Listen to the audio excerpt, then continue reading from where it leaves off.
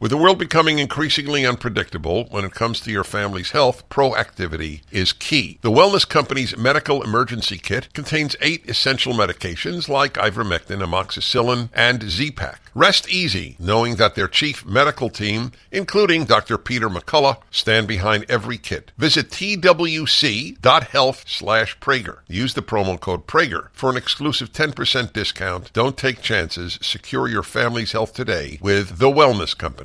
Dennis Prager here. Thanks for listening to the Daily Dennis Prager Podcast.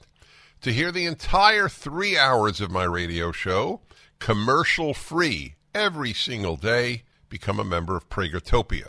You'll also get access to 15 years' worth of archives, as well as the daily show prep. Subscribe at Pragertopia.com.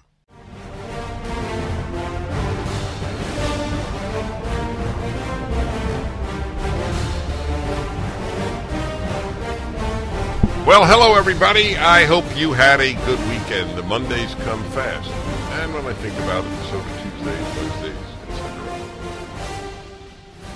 I welcome you as we watch a major battle, the greatest battle since the Civil War in the United States.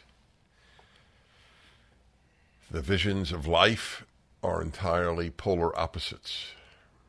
There is nothing in common between a left and a right. Liberals and conservatives have everything in common, or virtually everything, but liberals vote for the left, and that is the reason for the calamity of our country. Liberal indoctrination, habit, weakness. That's it. Summarize in a moment, in a second. Liberals do not vote their values. U.S. agency proposes new LGBTQ advancements in foreign nations. You realize the United States is the greatest exporter of toxic ideas in the world. My beloved America. It is uniquely responsible for a moral, ethical deterioration on earth. Of course, Putin is evil. China is a terrible threat, and its government is evil. But is anybody listening to Putin's ideas? Are kids being taught Putinism? Are kids being taught support the CCP? No, but they are taught that there's no such thing as male and female. In different places throughout the world, the U.S. Agency for International Development, USAID, I've known about this all my life, released new guidelines and recommendations for addressing and promoting LGBTQ, this is from the Daily Caller, programs in foreign nations. Some of these programs include appointing LGBTQ focal point leaders and aiming to support youth during their self-identification in quotes. USAID plays a crucial role in agenda setting, promulgating norms. This is its own language. In agenda setting, promulgating norms and precedents, and encouraging multi-sectoral investments that support LGBTQI+ inclusive development globally. You know that leftists wrote this because it's not comprehensible. I'm going to read that again. This is its guideline. USAID plays a crucial role in agenda setting, promulgating norms and precedents. Wow, I never thought of that. I'd like to start promulgating norms and precedents. Do you know, if I meet a stranger and the stranger asks me, and sir, what do you do? I will say, I promulgate norms and precedents. I like that. But we're not done. In addition to promulgating norms and precedents and encouraging multi-sectoral investments.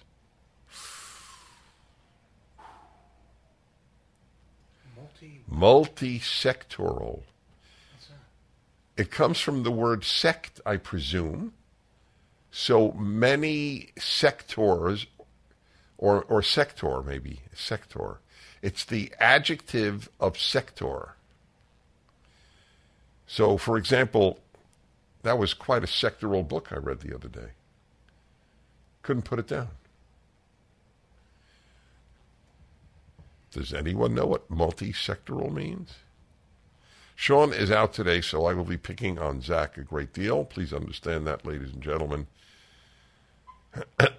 Zach does not actually know what any of the buttons do, but he has a lot of good fortune in life. So we trust he will manipulate the proper ones. Just remember something, Zach. It's a multi-sectoral studio you're in. No, encouraging multi-sectoral investments that support LGBTQI+, inclusive development globally. So globally, that is what USAID was founded to aid countries. Now, like everything, remember, whatever the left touches, it destroys. And the left is now destroying USAID. What does the average citizen in almost any country think of the United States now? This is an open question. I'm not sure I know the answer. But people who are aware in other countries understand that intellectual idiocy, chaos is being spread by the United States of America. The USAID views pro-LGBTQ advancements as, quote, cause for cautious optimism, unquote, and claims that measures are needed to keep foreign nations from backsliding, according to the framework. Well, I opened up with a happy story for you. That is exactly what is happening. The United States is essentially alone in the modern world in being a democracy that has arrested the head of the opposition and a former president. If you want to talk about what is there, hey, I'll use their own language. The Democratic Party is promulgating norms and precedents. That's what it's doing in arresting a president. Jonathan Turley and others. Jonathan Turley is a liberal, and I'm not sure he even likes me. He called me a Judeo-Christian fascist about 15 years ago. So I'm hardly citing a pal, but he has written about the essentially the absurdity and I would add the evil of the indictment. By the way, why isn't the word, and tell me if I'm wrong, is the word insurrection in the indictment? No. So isn't that interesting? Don't they use the word, haven't they used the word since January 6th of 2021? Haven't they used that constantly? It's an insurrection. So wait, but it's not, it doesn't appear in the indictment? I'm going to double check that. It doesn't, Trump is not charged with. Yeah, Trump is not a charge. With the word insurrection. Yeah. That's, I just want to explain that. So what is he charged with? Promulgating lies? Mm-hmm. By the way, the clip you sent me that is being sent out by that left-wing hate group, Media Matters, mm-hmm. I want to send them a thank you note. Yeah. If anybody watches that, it proves that is about as clear a proof of there being nothing in common between left and right, that a left-wing organization would send out, about a 3-minute clip of me? Every word of which I'm proud of. And they send it out to show how bad I am. The best, ladies and gentlemen, I will bring to you later in the show. The best. The best is, I don't know why it happens, and it's not explicable. things get second and third lives. Like my appearance on the Bill Maher Show had this massive millions and millions of extra views about 6 months ago. And now Candace Owens, History of Slavery, 5-minute video for PragerU, has had a new life. And I watched it. It was one of the most instructive videos of my life. The two, a black American and a black African, reacting to Candace Owens' History of Slavery. And to their credit, listening and going, no, I can't believe this. What? Whites did not invent slavery?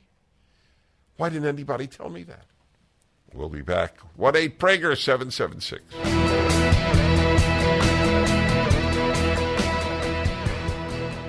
Gold dealers are a dime a dozen. They're everywhere. What sets these companies apart, and whom can you really trust? This is Dennis Prager for AmFed Coin and Bullion, my choice for buying precious metals. When you buy precious metals, it's imperative that you buy from a trustworthy and transparent dealer that protects your best interests. So many companies use gimmicks to take advantage of inexperienced gold and silver buyers. Be cautious of brokers offering free gold and silver, or brokers that want to sell you overpriced collectible coins, claiming they appreciate more than gold and silver. What about hidden commissions and huge markups? Nick Grovich and his team at AmFed always have your back. I trust this man. That's why I mention him by name. Nick's been in this industry over 42 years, and he's proud of providing transparency and fair pricing to build trusted relationships. If you're interested in buying or selling, call Nick Grovich and his team at AmFed Coin and Bullion, 800-221-7694. AmericanFederal.com, AmericanFederal.com.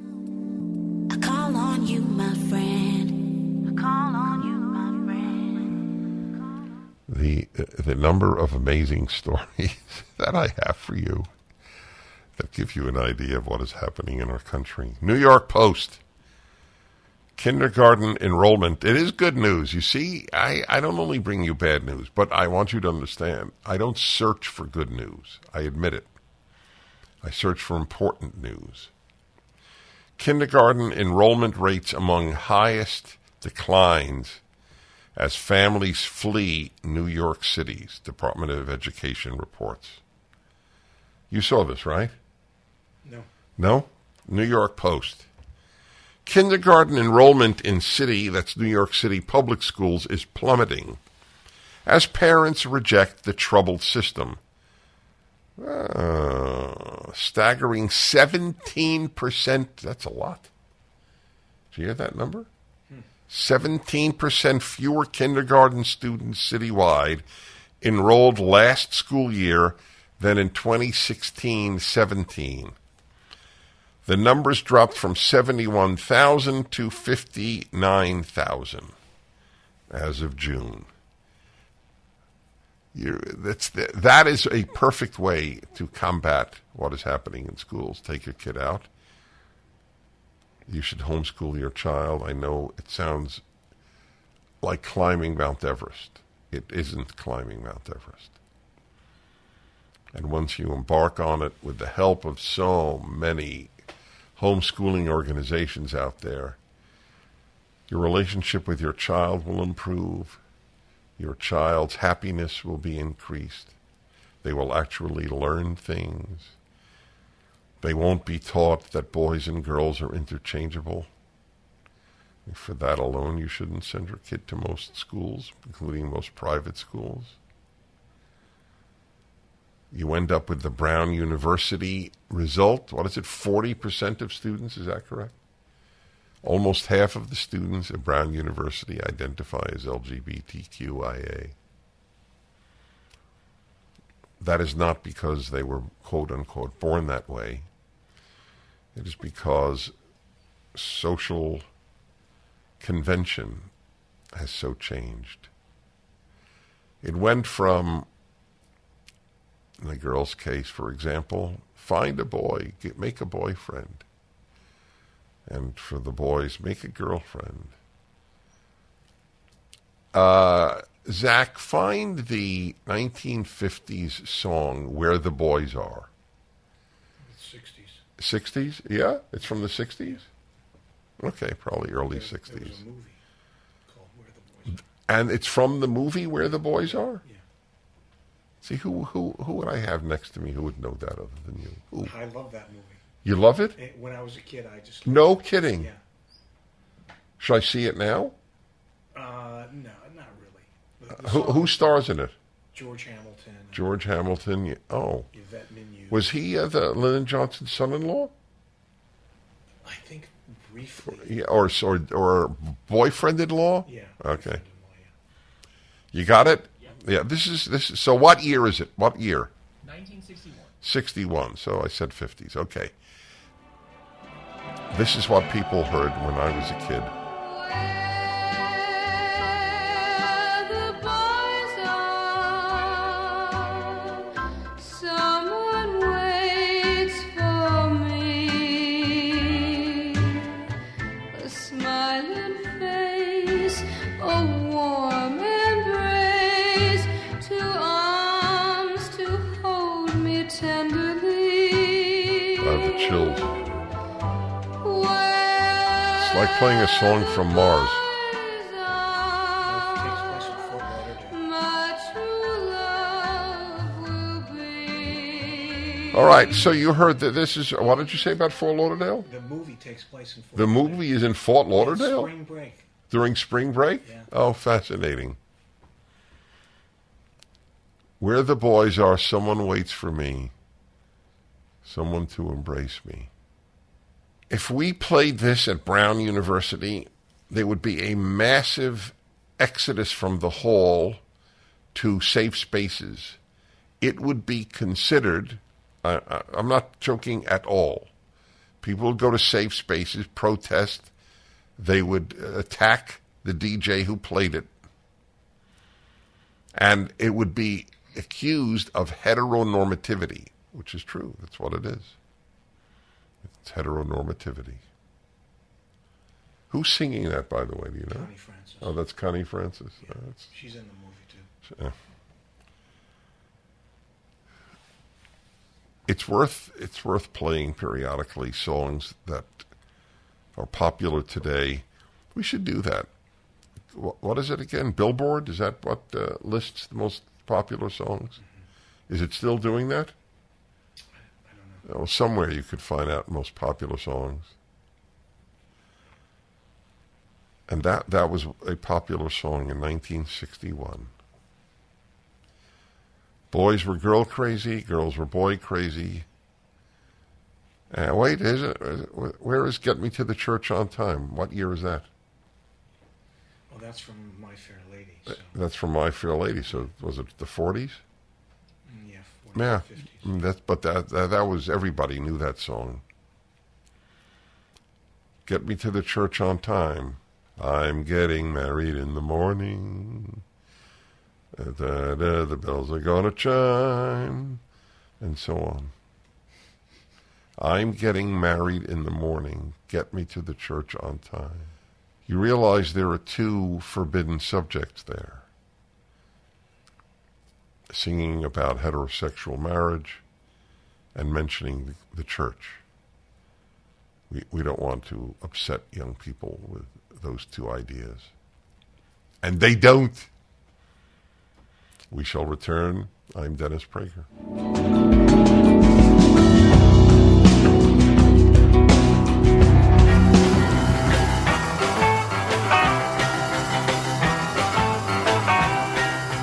So I was reading to you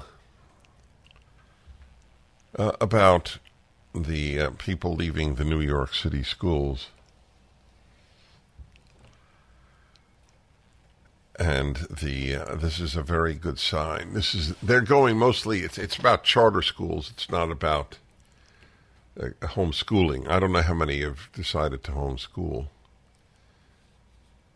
I admit to you that I am puzzled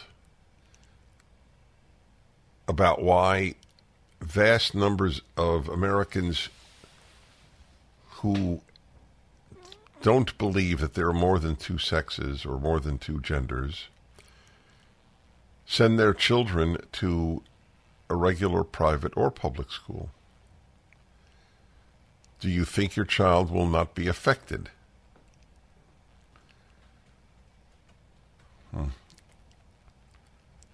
Everything's been changed. That's Victor Davis Hanson's piece today in American Greatness, dissecting the dissection of our country. On a completely different note, completely different, I'm going to tell you something that, again, I am saying things that I truly never believed I would say. And here's one. Oh, man.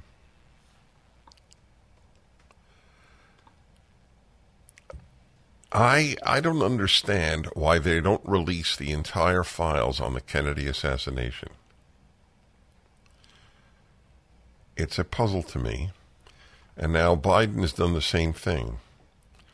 Biden's final order on the Kennedy files leaves some still wanting more. Yeah, no kidding. I'm one of them. Yeah. Well, I don't know what to say to you. I was certain all of my life that Lee Harvey Oswald acted alone. And now there's been such a change in me because of the non-trust of my government. It's a downer when you believe your government has been taken over by corrupt people. But why wouldn't it happen? We abandoned the notion that human nature is morally troubled. I'm putting it as mildly as I can. And as a result, we have not taught people to be good, to be honest. We have not taught them that. We have taught them to follow their conscience and follow their feelings, follow their heart. So we have not raised people who know that they have to battle their nature to be good. That's the whole kit and caboodle, as they used to say. I have no idea what a kit and caboodle are, by the way. I just know the phrase. It's like a stitch in time saves nine. I have no idea what that means either. But that is the whole issue. We do not raise people to be good. We raise them to be happy. And they're not happy. That's the irony. We raise them to be woke, but we don't raise them. We raise them to listen to their feelings. A sure source of moral chaos and unhappiness. And we have the unhappiest young generation, especially young women, in American history, or at least since they have recorded levels of happiness. It's really something. There's a New York Times article, and it is about how much is still unavailable to the public from the Kennedy assassination. I considered Robert F. Kennedy Jr. to be a kook most of my life. I now think he's one of the most honorable men in the United States of America in public life. People throw around the word conspiracy theorist like they throw around the word white nationalist or Christian nationalist or racist. I'm reading a 600-page book on just 6 years, 1916 to 1922 in Russia. If you substituted white, just white person, for bourgeois, the slaughter of those born into the middle class, they were the enemy. In America, if you're born white, you are the enemy. Very eerie parallels.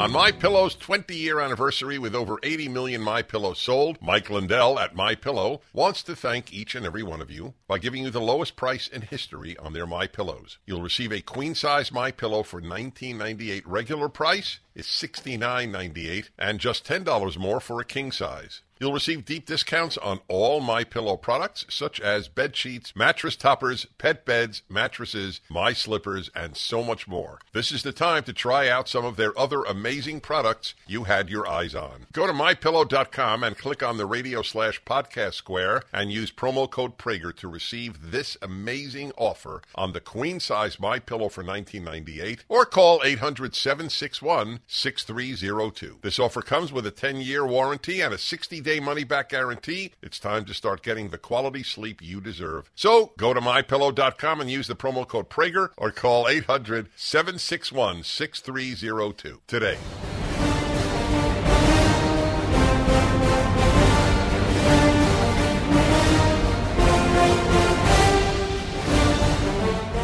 Hello, my friends. I think you will find my guest interesting, to say the least. By the way, the word interesting is interesting. People use it as a euphemism, usually for something bad. So how was your trip? Oh, interesting. It usually means it wasn't a good trip. I mean, it's worth analyzing, the word interesting. Or how about this? So what do you think of so-and-so? He's an interesting person. Usually means there's something wrong with him. But I'm using interesting in the very real sense of the term. And many of you might well be familiar with him. He is extremely widely viewed around the world. Oli London. Is it Ali or Oli? Oli. Always, by the way, always correct me if I make a mistake. Sure, thank you. Oli London, O-L-I London. The book is Gender Madness. When did it come out? So it's actually out August 15th. So you're one of the first people in the world to get a copy, but it's coming out very soon. Yeah. Now listen, folks, listen to the title and the subtitle. Gender Madness. One man's devastating struggle with woke ideology and his battle to protect children. Well, obviously, it's on my reading list. So I'm going to ask you a question. Is it painful for you to speak about your experience? It is, but I feel like I need to speak about it because there are thousands of kids that are, transitioning, going through surgeries and hormones. So I think, I need to speak up for them. Mm-hmm. At what age did you wish to transition? So as a kid, I struggled with identity. I struggled with the way I looked, body dysmorphia. I had questions of gender dysphoria, but it wasn't until adulthood that I actually transitioned and publicly came out as trans. But what age was that? So that was, I believed I was trans around age 31, and then I publicly shared that with the world age 32 when I was ready to share it. And you are now? 33, so it was quite a recent journey. At 25, what did you feel? At 25, I was a very confused individual. I had a lot of self-confidence issues. I lacked self-esteem, and I started undergoing surgeries to try and improve myself. And that may I ask what sort of surgeries? Well, I did a lot. So I did 6 nose surgeries in total, jaw surgeries, 3 eye surgeries, 3 facelifts, gynecomastia, which is male chest reduction to remove the fat, and even like a nipple surgery because I really hated the way I looked and I was bullied as a kid. So I thought, let me try to change myself to find happiness. And, obviously didn't work. And this began at what age? So this began at age 23. I embarked on this journey to try and change myself. This was not an issue when you were a teenager? It was, but I didn't start surgery and surgically changing myself. I'm asking about the identity issue. So it was really around puberty, so around 12 to 13 when I started to change. And when I would go to school, I was always an outcast. I was very, very feminine. When I would go swimming, the kids would tease me, that I looked like a woman, that I looked like I had breasts. And, I always used to get called insults like that. So it really made me question who I was and, think that maybe I was born in the wrong body. But I didn't act on that until adulthood. By the way, I just want to note to my listeners that the meanness of your fellow classmates And you don't even have to comment on this, but I just have to say this because I have been on a lifelong crusade against the idiocy that human nature is basically good. All you need to do to know how idiotic that is look at how children act. The cruelty of children is greater in most cases than the cruelty of adults. And just what they said to you and did to you is a perfect example. Now, what was your home life like? So I had a good relationship with my mum, but my relationship with my dad was very, very strained. He was very emotionally abusive, manipulative to my mum, and he was always putting me down, making me feel worthless. You know, he tried to mold me in his image and make me become like a man like him, you know, doing camping, outdoor sports, and I just didn't want anything to do with him, so I grew close to my mum, and that's why I kind of developed more feminine traits. So I didn't want to be anything like my dad. See, that's important. The psychological etiology, genesis of a lot of this stuff. So if you had experienced this now, let's say you were now 14, would you have taken hormone blockers? Yeah, I mean, I wouldn't stand a chance now. You know, I would have instantly been referred to a doctor, probably after one consultation, put on puberty blockers and hormone replacement therapy. And that's what doctors do now. You know, after one or two consultations, these kids are pushed to transition. So I would have easily been, you know, a perfect candidate for these doctors to transition.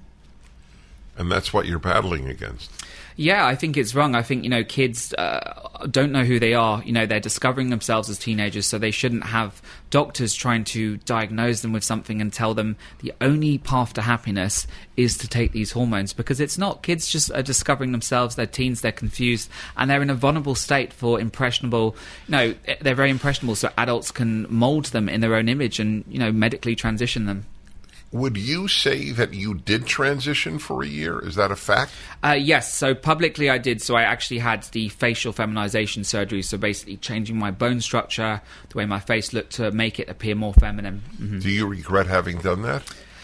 I do. I mean, I'm left with a lot of scars, and, you know, on my face, on my neck, and, you know, even on my chest, and I have those scars, but I think they're a reminder. They remind me every day that, you know, I've been through something and I never want to go back to that position, but it also reminds me that, you know, I have a duty now to share this experience in order to try and prevent others from going down this path that, you know, led me astray and led me to become very, very unhappy with myself. So you did this when you were 31? So if I met you when you were 31, would you tell me you're a woman? So I always called myself a trans woman, so I always knew the distinction between, you know, biological woman and someone that's trans is because you can't change your sex, right? So even when I was... You knew that then? I knew that, but I believed I was a trans woman, and I believe, you know, I was born in the wrong body, but I didn't tell people that I was a woman because I knew I wasn't born that way, right? So I wouldn't use women's spaces, but I generally believed that I was a trans woman, you know, that I changed myself and I could identify in a certain way, but I knew there was a distinction between biology and gender identity. So I'm going to ask you a question that has haunted me and my wife, because we talk about this and between us and in the world. And I appreciate that you are okay with any question, and I'm asking this to understand, that's all. When you, first of all, when you transitioned, did you believe you were a woman? I mean, I had different thinking back then to now. I was pretty woke in the sense that, you know, I didn't see the issues that were going on now. So I believed that I was born in the wrong body, and, you know, I felt that I had been cursed, you know, because I'd always felt more feminine.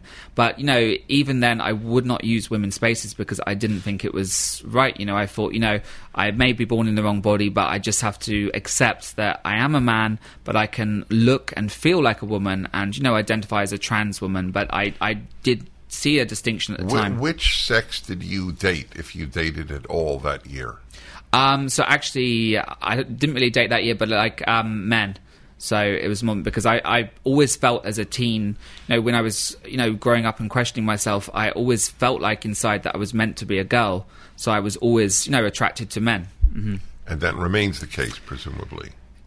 I mean, I've kind of changed. So I have dated women before. So when I was around 20 to 21, I did date women, and I am open to that idea now because, I judge people at face value. So, if they're loving, if they're loyal, I think that's their kind of important attributes. Would you say you're bisexual? Yes, I would. Yeah. Mm-hmm. Do you hope to marry one day? I would like to. I would like and to. Which sex would you like to marry, or doesn't it matter? I mean, it depends on the person, but I would, I would like to have a family one day. I have 2 godchildren, and I love kids, and I would like to have kids one day, but not ready for it right now. But with a woman or a man, or it doesn't matter. Probably, with a woman if I had kids. Mm-hmm.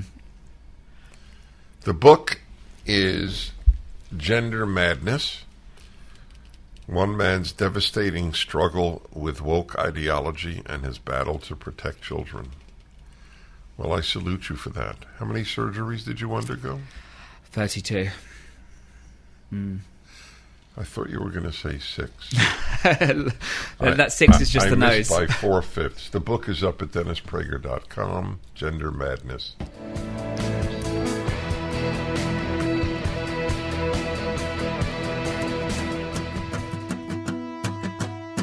Did you know that close to 90% of pharmaceuticals in the U.S. are produced outside of the U.S.? So what happens when the next global crisis strikes? Countries clamp down on exports, they stockpile, the prices of drugs rise, and the pharmaceutical shelves in America are empty. That's where the Wellness Company can help. The Wellness Company's Medical Emergency Kit holds 8 life-saving medications that every American should keep in his or her home. If you have Tylenol, you should have this kit. The kit contains antibiotics, antivirals, and antiparasitics like amoxicillin, ivermectin, Z-Pak, and more. It also includes a 22-page guidebook with instructions on safe usage. From benign tick bites to extreme bioterror events, every scenario is covered. Head to twc.health/Prager and grab your medical emergency kit. That's twc.health/Prager. Code Prager to save 10% at checkout. This is the emergency kit that you want to have on hand. Be safe, be prepared, and stay well. Kits are only available in the USA.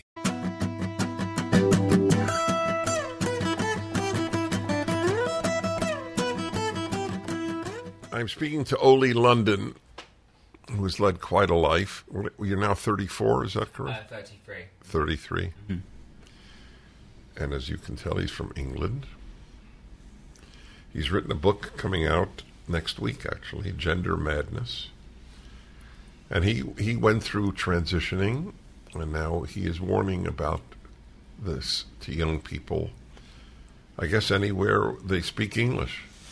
Exactly. I'm sure, someone can translate me online into other countries, but I think this is really a westernized problem because we're seeing this in the United States. We see, kids transitioning in Europe, but to a much lesser degree. But I think this is more of a Western problem because we don't, you don't go to China and see kids on puberty blockers or hormones because guess what? They're too busy training for the military or being patriotic and learning skills. So we see that distinction, and it is a Western cultural problem. And America is kind of the hotspot right now for all of these kids. I'm embarrassed that is true. Mm-hmm.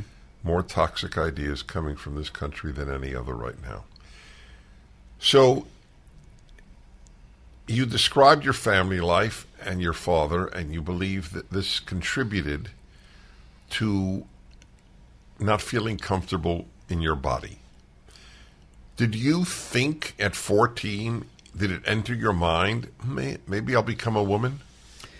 So I, obviously grew up in a different time, so that was the early 2000s, so I wasn't really aware that there were possibilities to change. So again, if your world were like our world, you probably would have. Oh, 100% I would have. 100%. Mm-hmm.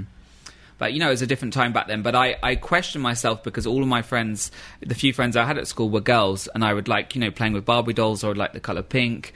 I'd like makeup. So I was always more feminine. And that's one of the reasons I did get bullied a lot. But if I grew up now, I wouldn't have stood a chance. I wouldn't have been able to go for a journey on my own. I would have been told by a therapist and a doctor, you are trans, we must affirm your gender. And, cut off your body parts. And it's happening to a lot of teenagers right now.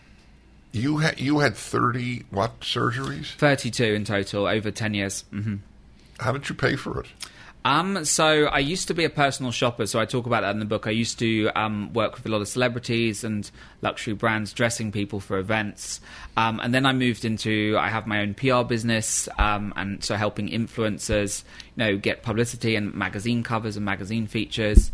And then obviously I've become social media influencers, so I was getting a lot of TikTok brand deals, Instagram brand deals, until I spoke out against this, and then I was getting cancelled by all the brands because you're not allowed to go against the narrative, right? You have to always be pushing this kind of identity stuff. So as soon as I spoke up for kids and, saying this is not fair and speaking up for parents, I was suddenly cancelled, and a lot of brands actually dropped me because of that. So how are you making a living now? So I do a lot of things. I still do my social media. I write articles for different newspapers. I do a lot of, TV news shows in the UK, talk shows as well. And I'm looking to start public speaking because I want to speak up on these issues. I think, people need to hear from someone that's had this experience and hear, what they've been through to try and kind of restore some common sense.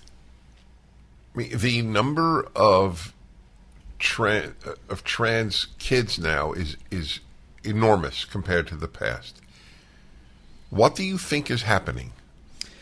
So there's a variety of factors. I mean, I would call it a social contagion because we saw, if we look at statistics, which I talk about in the book, we saw this kind of sharp increase in kids transitioning around the time of the pandemic and equally around the time that TikTok came about at the same time. So, we've seen double mastectomy, for instance. There's over 2 billion views on double mastectomies on TikTok. So that's promoting teens cutting off their breasts, basically. And it has become a social media trend. So kids that may maybe lonely at school and they don't have friends or they're being bullied, they go on social media to try and seek validation and praise. So when they see someone that is sharing their transition journey and they're getting that love and praise and validation, all kids want that because, if you're a lone kid and you're bullied, you want love, you want validation. And that's part of what I went through as well. I was, seeking validation. So, I always used to get bullied even as an adult. So I was trying to change myself to try and almost be loved. So I think social media plays a huge part. Woke education systems, when teachers are teaching kindergarten teachers, and I speak to parents all the time and they tell me, 5-year-olds, 6-year-olds are in classes, they're teaching them about transgenderism and gender. You have, LGBTQI plus library books targeting kids with kind of sexualized information and gender ideology. So, it's coming from a variety of factors, but I think social media is one of the driving forces. Can it be summarized as I am an unhappy young person and the biggest reason is I'm in the wrong body? I think it's more we're living in a confused generation. So, teens go on TikTok or Instagram to seek validation, right? So if you get a large number of likes, it's almost affirming that you're beautiful, you're amazing. And, when kids are lacking that, they see an influencer, someone like Dylan Mulvaney, who I'm, very vocally criticizing because I think they are harming a lot of young people with their messaging. And, kids want that validation. They want the likes, they want the comments, and it gives them that serotonin hit. So I think when they see this trans trend being pushed so heavily, they think, this is a trend, this is cool. If I become trans, all my unhappiness is going to disappear. And what happens when you transition or announce your non-binary or whatever, the community around them will praise them. You're incredible, they'll affirm them. And normally these kids, they wouldn't have got any attention before, they wouldn't have got any validation. So suddenly they're being loved. You're stunning, you're brave, and they're praising these kids. So these kids are being affirmed in their new identity and pushed to, continue down this path. What percentage of girls who have their breasts cut off come to regret it? So most of the research is actually done by the gender clinics, so it is very biased. But I can tell you there was a study in Finland at the top gender clinic. It's called Tampere University in Helsinki, and they found around 80% plus of teens grew out of severe gender dysphoria. So these teens that were transitioned, they grew out of it into adulthood. 80%? From this Finland study, over 80%. Mm-hmm. The book is Gender Madness, Oli London. If you have questions, 1-8-PRAGER-776.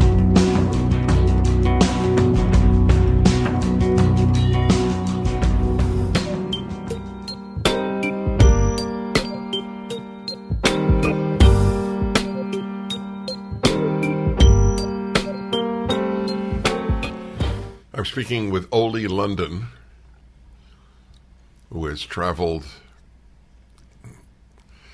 quite a distance in his life. He's 34, correct? 33. 33. And his book, again, Gender Madness. So he transitioned for a year, and he had a long period of being uncomfortable with his body. Were you uncomfortable with your body, or just uncomfortable with life, or both? It was both. I really developed a self-hatred of myself. So, when I was a teen, I would look in the mirror and be so critical. And, I tried to make myself vomit so I wouldn't have to go to school and try to pretend to be sick because I hated myself that much and I was terrified of people's opinions of me. So it was more about, society around me. Because you had a feminine aspect. I was very feminine and hence I was singled out by kids and these bullies. Mm-hmm. I understand. And as we said earlier, if this happened a few years ago when you were a teenager, you would have definitely undergone transitioning. The study you cited from Finland, 80% regret having transitioned. Is that what they said? So the study said around over 80% of teens that have very severe gender dysphoria, that's like the most difficult. They basically were convinced that they were the opposite gender. When they became adults and went into adolescence, that disappeared and they started to live a normal life and become themselves. There's also a Canadian doctor. Oh, so they had gender dysphoria, but they didn't necessarily transition. Some of them were being treated, yes. So some of them at this clinic that did the study, they were being treated. But it includes both groups. Correct. Mm-hmm. In other words, overwhelmingly, people grow out of gender dysphoria. Correct. So to do anything permanent that alters their life and body is wrong. Correct. And then, all of the studies that claim there's a very low number of detransitioners, guess what? All of these studies are conducted by the clinics that perform these surgeries. I know. So, like the World, what is that? That World, what is the name of that group? The world's largest W something. Anyway, that's... The Human Rights Campaign, maybe? No. It's I'll get the name. But That's who they get their data from. That's who the New York Times gets its data from. Right. They get it from activists. Mm-hmm. And the same with the Associated Press, which is what most media use for their news source, right? That is controlled basically by the trans activists. You have lobby groups like the Human Rights Campaign that go around to these companies and organizations and give them a DEI or Corporate Equality Index score based on how trans inclusive they are, and they push this language that makes women the enemy, that makes parents the enemy, and that anyone that dares to question doing this to kids is suddenly a bigot and hateful. So the mainstream media is pushing this narrative. I have no doubt that there are people listening right now whose child has just said to them, whose daughter, let's say, because it's usually a girl, she's 11, and she says, Mom, Dad, if there is a dad, Mom, Dad, I'm a boy. What should they say? Well, I get parents messaging me every single day with this scenario, and they don't know what to do because parents just want the best for their kids, but parents need to speak to their kids and say, look, you are a teenager. Teenagers go through all sorts of different emotions and feelings. Some teenagers, they want to be a goth. Some people want to be an emo. Some people want to be a pirate, or some kids want to be a dinosaur for the day. But it doesn't mean we go around, chopping their body parts off to affirm that identity. So I think, parents just need to speak to their kids and say, look, everything that you're feeling right now is mostly because you're a teenager going through puberty. Things always get better. And also parents need to be aware of what is being taught in schools because, I know a lot of parents, kindergartners, 5-year-olds, 6-years-olds, they're coming back from school telling, Mum, I was taught today about this thing that I can change my gender, I can be trans, So parents need to really see what's going on at schools and on social media and keep a track of that because, kids are being influenced by that, So that's a very important thing to look out for. 1 minute. It certainly is. Folks, it's August, and it's a fundraising month because my birthday is in August. That's why we picked it. As of this week, whatever you give is doubled. Some donors have made sure that they would double anything you give. If you're worried about America and the West, we're one of the best investments you can make. PragerU.com, 833-PragerU. Again, whatever you give will be doubled. I'm speaking with Ole London. His book, Gender Madness, is up at DennisPrager.com. The phone number for this is 1-8-PRAGER-776.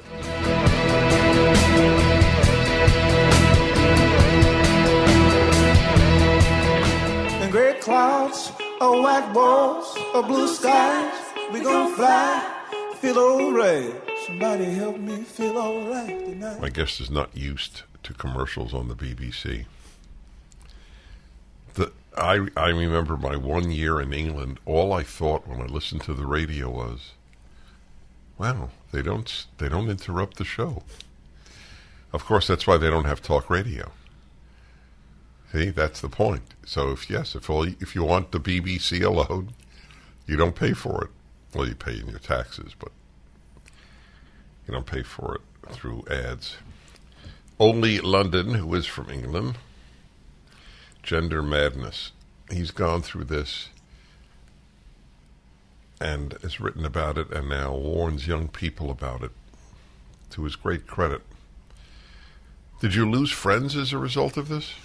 I've lost a lot of friends. I actually lost one of my best friends that I've been friends with for 10 years. And basically, they called me transphobic. And, I'm not transphobic. I'm not anything phobic. I'm just speaking facts that, don't do this to kids. I want to speak up for parents, and I think women's spaces should also be respected. So, for instance, women's sports, you cannot have a biological male that has an advantage in a women's category. So, I've spoken up about that, and I've lost a lot of friends. I'm actually blacklisted from certain places in the UK, like in restaurants and bars, because the UK is becoming very woke, and I cannot physically eat in certain restaurants. And I don't drink alcohol. That's worse than America. I know. We don't have that. We have that. And I'm actually on a list. Some of these. There are restaurants like that. Yeah, and some. I don't drink alcohol, but some bars. My friends go to these bars, and I am actually on a list, and I don't even go to these bars, and just because of my views. This is a good example. If there were talk radio in Britain like this, we would announce the names of those bars,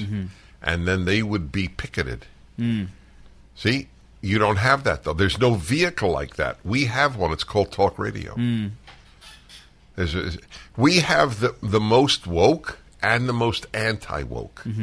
The battle for civilization is taking place largely in America.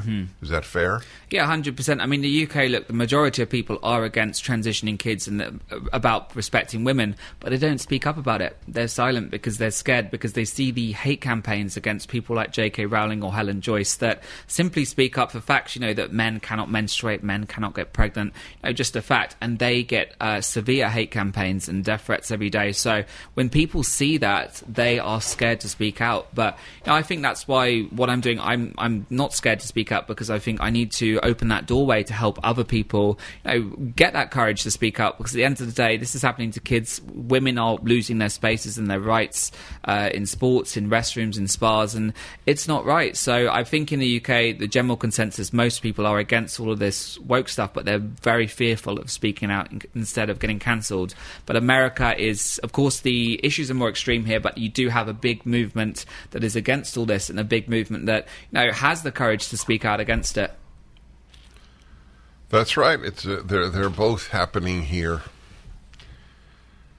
I'm curious. Do you look at your life as having been more difficult than most people's lives? To be honest, now I actually count my blessings every day. So I'm very grateful when I wake up. I realise, I'm happy to still be here, because I could have easily died during these operations, because the more times you go under anaesthetic, the more risks you put your body through. So you have an increased... 32. So you have an increased risk of... Okay, wait. I interrupted you because I have a question, and then I'm going to go back to... how you look at your life. Did any of these doctors, like at surgery number 25, ever say to you, Ole, maybe you shouldn't be doing this? I had doctors in the UK that say that, so that's why I didn't get any surgeries in the UK. And, at the time I was in that mindset that I will do this no matter what people say. Whoever tries to stop me, I was dead set on it. So I actually went to countries like Armenia or Turkey where the doctors were just wanted money, right? So they don't check the psychologist appointment or anything. It's literally a fast track.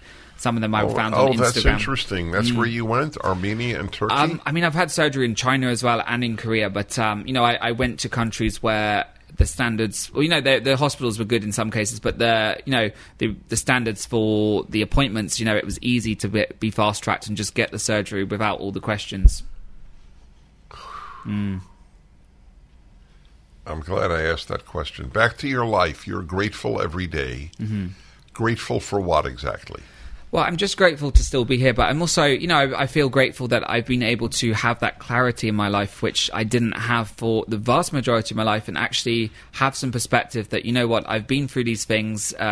It was bad, and I'm glad I've got through it, but I need to learn from these things. So every scar I have on my face is a lesson that I've learned. To be honest, I don't see any scars on your face. Mm-hmm. I've got a little bit of foundation, but this, you see this white thing here? That's a hairline lowering surgery. For the facial feminization, I have scarring. Wait, you had a hairline lowering surgery? I had all sorts of weird surgeries. I had my eyebrow bone shaved. I know each word, but I don't understand what you're saying.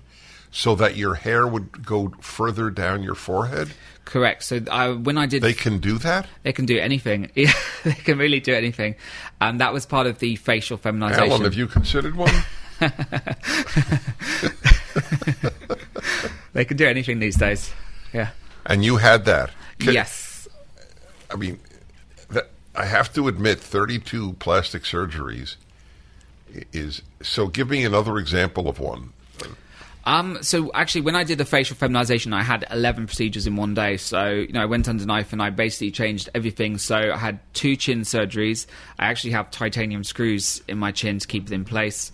In my cheeks, I have titanium screws because I had my cheekbones shaved to make it more soft and feminine. The jaw, I actually had a jaw surgery and I wasn't able to speak or eat properly for 2 weeks. I was on a liquid diet and I put myself through hell, and it was almost a form of self-harm at the time, because I was so struggling with my identity and mental health, and it was a form of self-harm, and I'm just thankful that I've overcome that now. Wow. Well, his story and his outlook are all contained in Gender Madness, the book. It is up at DennisPrager.com. Oli London, you're doing important work. Try to take some calls. You're listening to The Dennis Prager Show.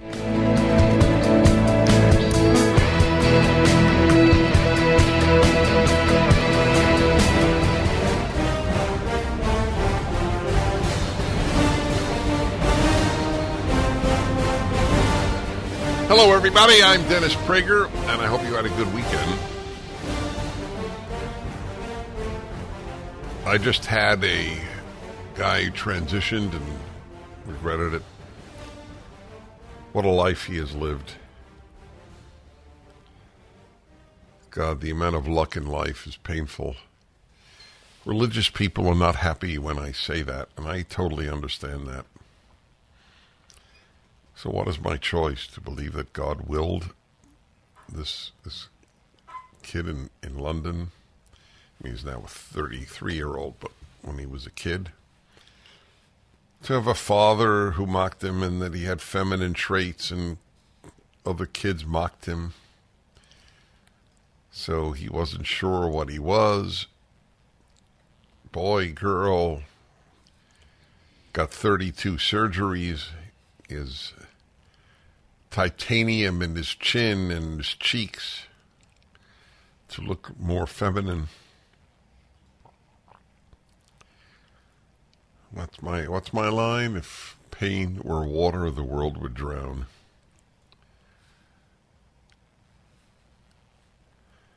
You should really count your blessings, folks. Who was this? Helen Joyce? Was she making the point about this built-in constituency now? Yeah. It's an interesting and totally accurate point.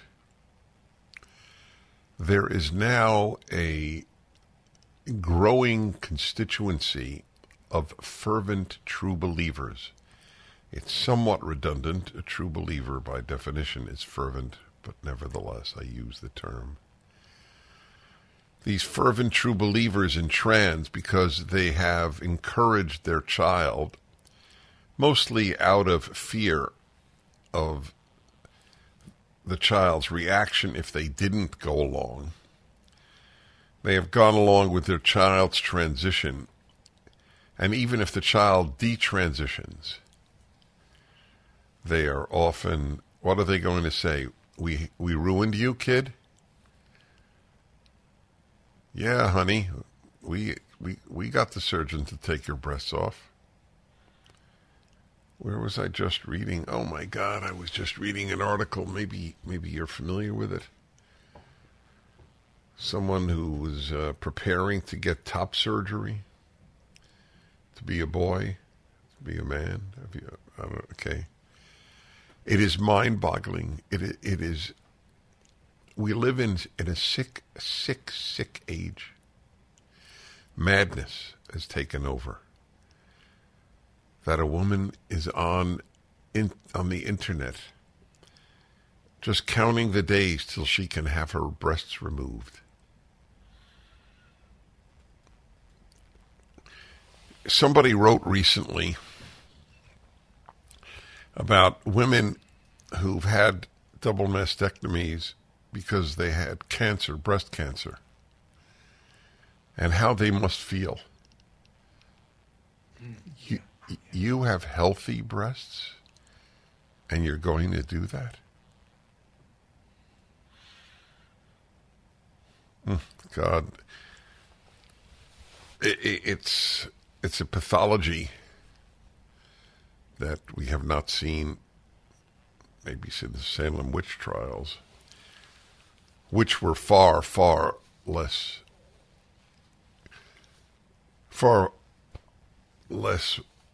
spread than this. I wonder if you've heard about the gay black man in, was it Brooklyn? Where was it? What part of New York was this? The Bronx? Doesn't matter really. But yeah, it was in Brooklyn, and he was stabbed to death. Black gay man, and it was reported. But there's so many murders in New York. You know, how many can you report? But it was barely reported in the mainstream press that it was a Muslim who did it. So here is Douglas Murray, the great thinker, and he is a great thinker. Was it The War Against the West? Is that his book? And I've had him on. He's done PragerU videos, and he loves Bruckner, which means little to most of you, but a lot to me. It is strange that O'Shea Sibley, that was the gay black, or black gay. Which do you use, black gay or gay black? That O'Shea Sibley's killing has not had more attention. Every life matters, but Sibley happened to be black and gay. Normally, either of these things, let alone both, would attract serious attention from the media and campaign groups. Yet while the killing was widely reported as a hate crime, it is the wrong sort of hate crime. One that doesn't fit the dominant enforced narrative of our time. Had the group who confronted Sibley and his friends been white and shouted that they didn't like gay people or black people, this country would be in meltdown right now. Every presidential candidate would be condemning it. All the community groups who make a profession out of campaigning against hate, quote unquote, would be in full fundraising mode. The New York Times would have cleared the pages for days of reflections on what this said about America. But that's not what happened.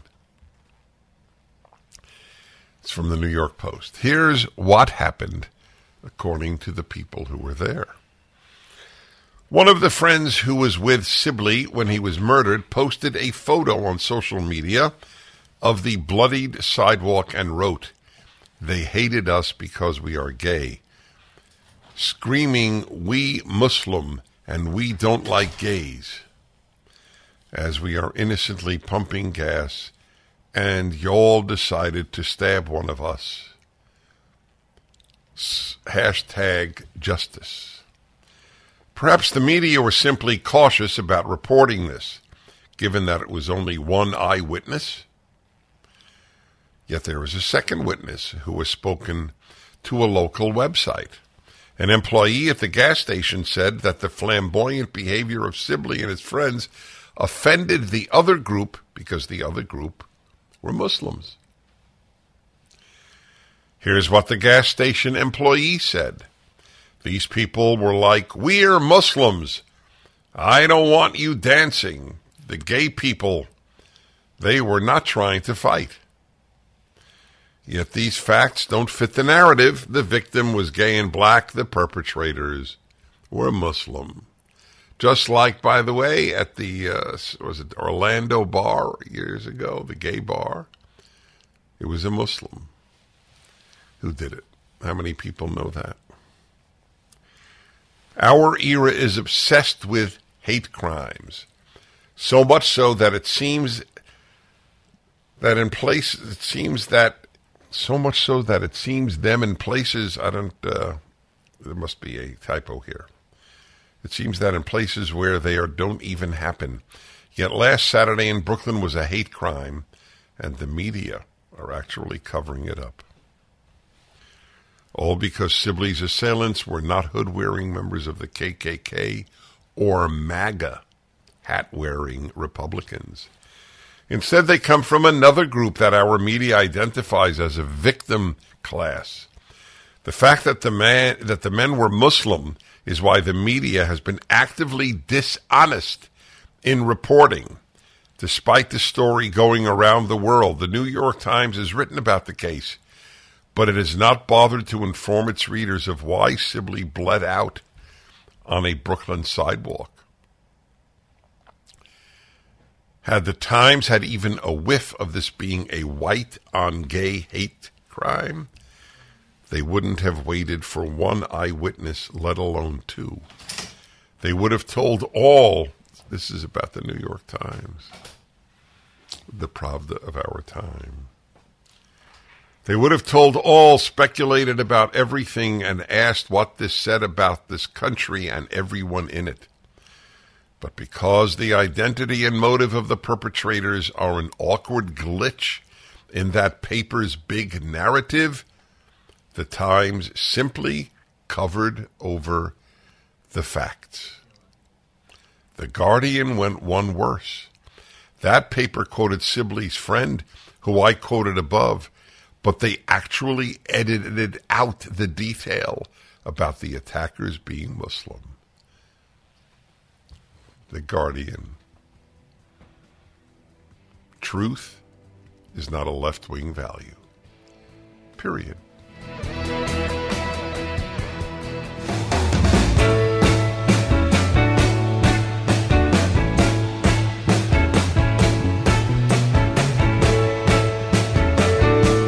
This is an incredible story of a black gay guy stabbed to death at a Brooklyn gas station.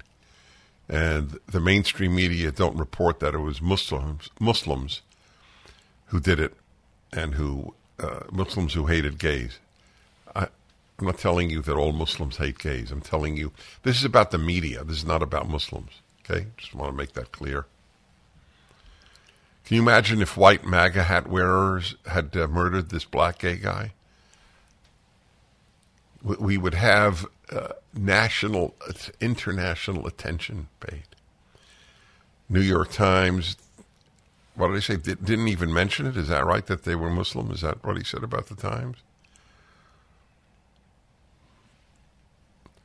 Let's see. The Times simply covered over the facts. This is Douglas Murray, one of the leading writers of our time in the New York Post. Now listen. Again, I'm telling you, this was all news to me. The Guardian, this major British left-wing paper, big site for news. They quoted Sibley's friend, who I quoted, that is I, Douglas Murray, the author of this piece. Sibley is the one murdered. but they actually edited out the detail about the attackers being Muslims and the words they used. Oh, God. What do you think of that, my friends? That's really something. The most that newspaper could bring itself to say was that an eyewitness said the perpetrators mentioned, quote, defending the religious beliefs. Their religious beliefs. I can't believe it. They didn't say what religion their religious beliefs were, so it leads you to think it's Christians who did it. Apparently dancing to Beyoncé can be an assault on some people's religious beliefs. But whose? The Guardian wouldn't tell you. It is happy to leave its readers with the impression that white Christian rednecks or Orthodox Jews might have carried out the killing. That's the Guardian. I don't know why this does not delegitimize the Guardian. Why this alone doesn't do that. Shamefully, this is really... And by the way, Douglas Murray is gay, just for the record. Shamefully, the gay press has done the same. In their usual betrayal of the people they claim to speak for, I want to dwell on that for one moment. This is a very important point. Left-wing activist groups use people to push their left-wing agenda. The gay activists use gays. The black activists use blacks. And that's the way it works. The women's activists use women. Communists use workers. That's the way it works.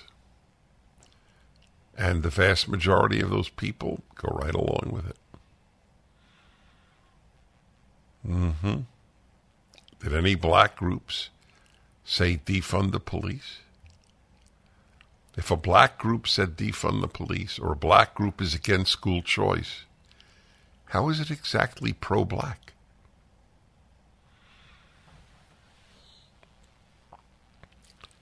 Shamefully, the gay press has done the same. In their usual betrayal of the people they claim to speak for, gay rights groups have reacted to the story by helping to cover it up.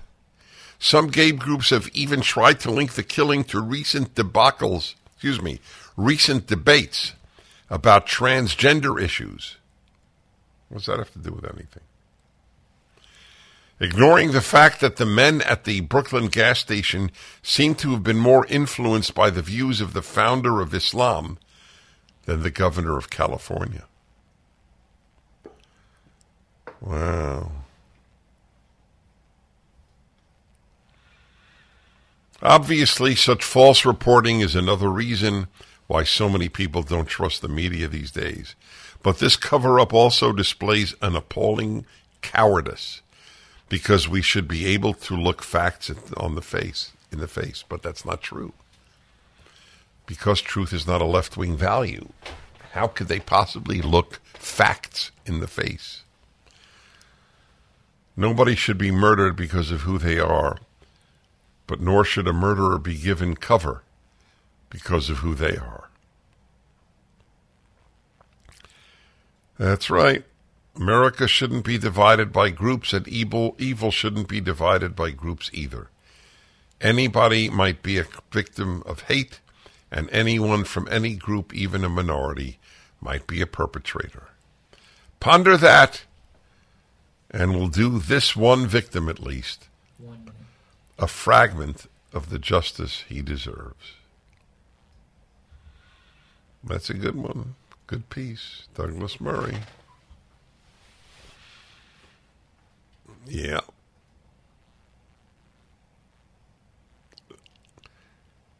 The educational process in mainstream media have lied so much that they have to cover up their lie. If a guy cheats on his wife, he can't tell one lie. There's no such thing as one lie. When you cover up, you have to do more.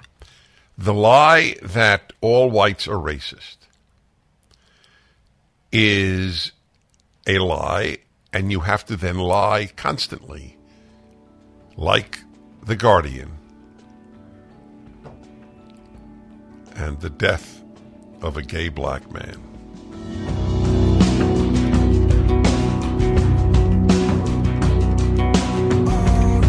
You stay by my side, and you kept on the lights, and you knew just what to say. My favorite part of August is the fundraising aspect for PragerU, not the fundraising itself, but having young members of Prager Force, that's the PragerU Young People's Organization, on the show. And it gives you real hope for the future when you meet these people. So here's Kate Klein. She's entering her senior year at college. She's active in TPUSA as well as PragerU. And Kate, pleasure to meet you again, because apparently we've met. Yes, we have. I've met you at a few of the last conferences, and I was actually at the Shutdown LA, at one of the first Shutdown LA rallies, and I met you there. You went to that at City Hall? I was. Yes, I was there. I met you and Will Witt there. Wow. So which was more exciting, Will or me? You don't have to answer that. I just love. I was pretty young, so it was nice to be. It was my first really experience with politics, so it was amazing to get to hear you guys. Well, I'm telling you, I remember that rally really well. It was in the heaviest part of the lockdown, and we gathered maskless, and I hugged as many people as possible, which drove the left crazy. They mocked me because I wasn't afraid of COVID, and I never got vaccinated, and I thought it was evil to shut down businesses. There weren't many young people there. I salute you.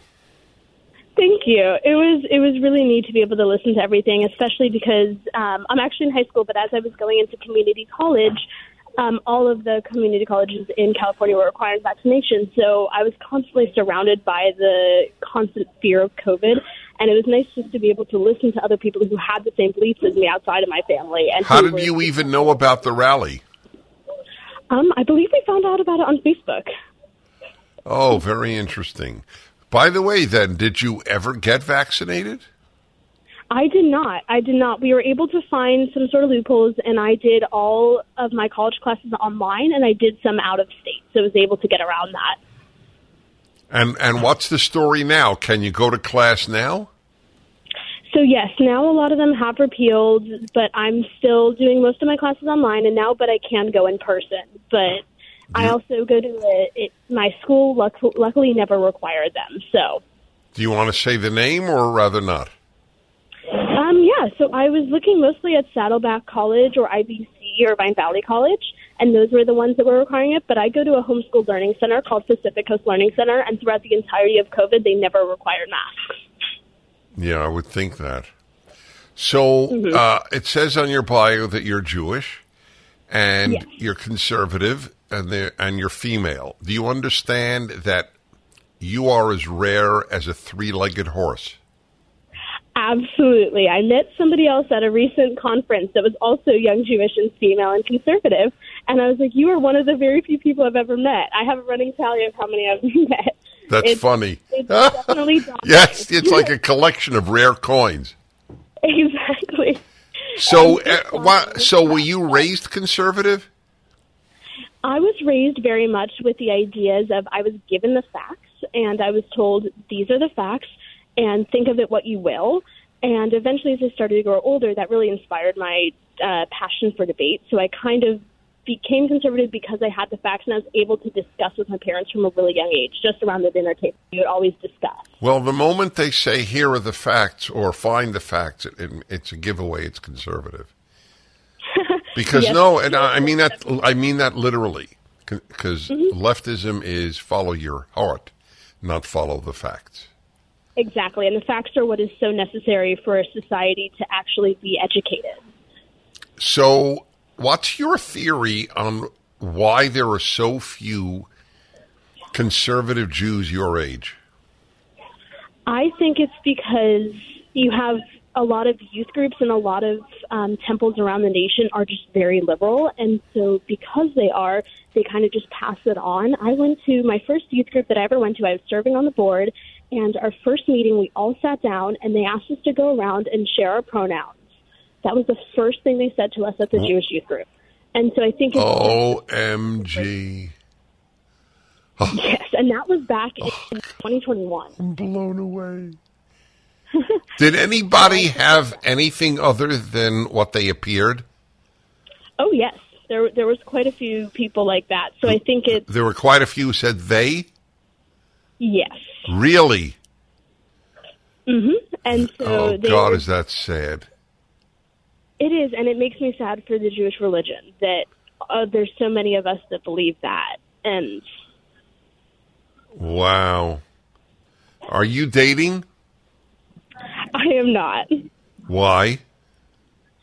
I am very strong in dating a Jewish person mostly, or for now. And it's been very hard to find a Jewish conservative out there. So that's why I asked you the question. Yeah. So I'm not surprised the answer was no. Yeah.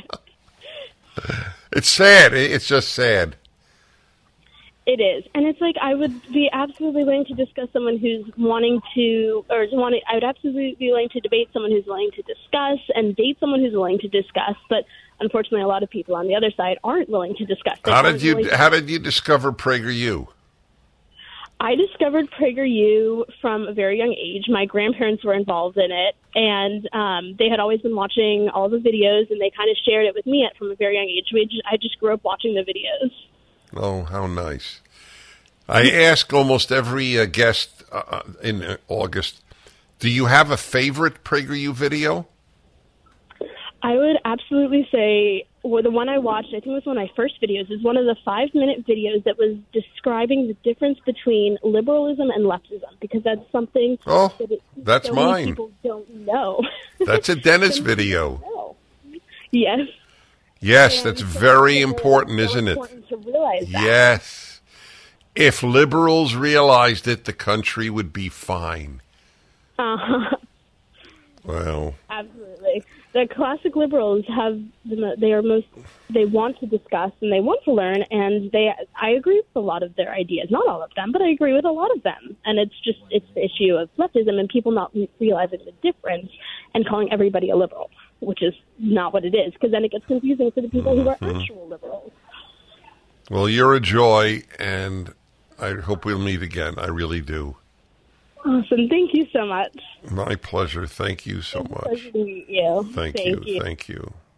These are special young people. No question about it. Well, help us make millions more of them. Tomorrow I'm going to play for you videos of young blacks watching Candace Owens on PragerU on slavery, and you will see their minds change. That's what we do. We need your help. PragerU.com or call 833-PragerU. Or is it 822? 833. 833, yep.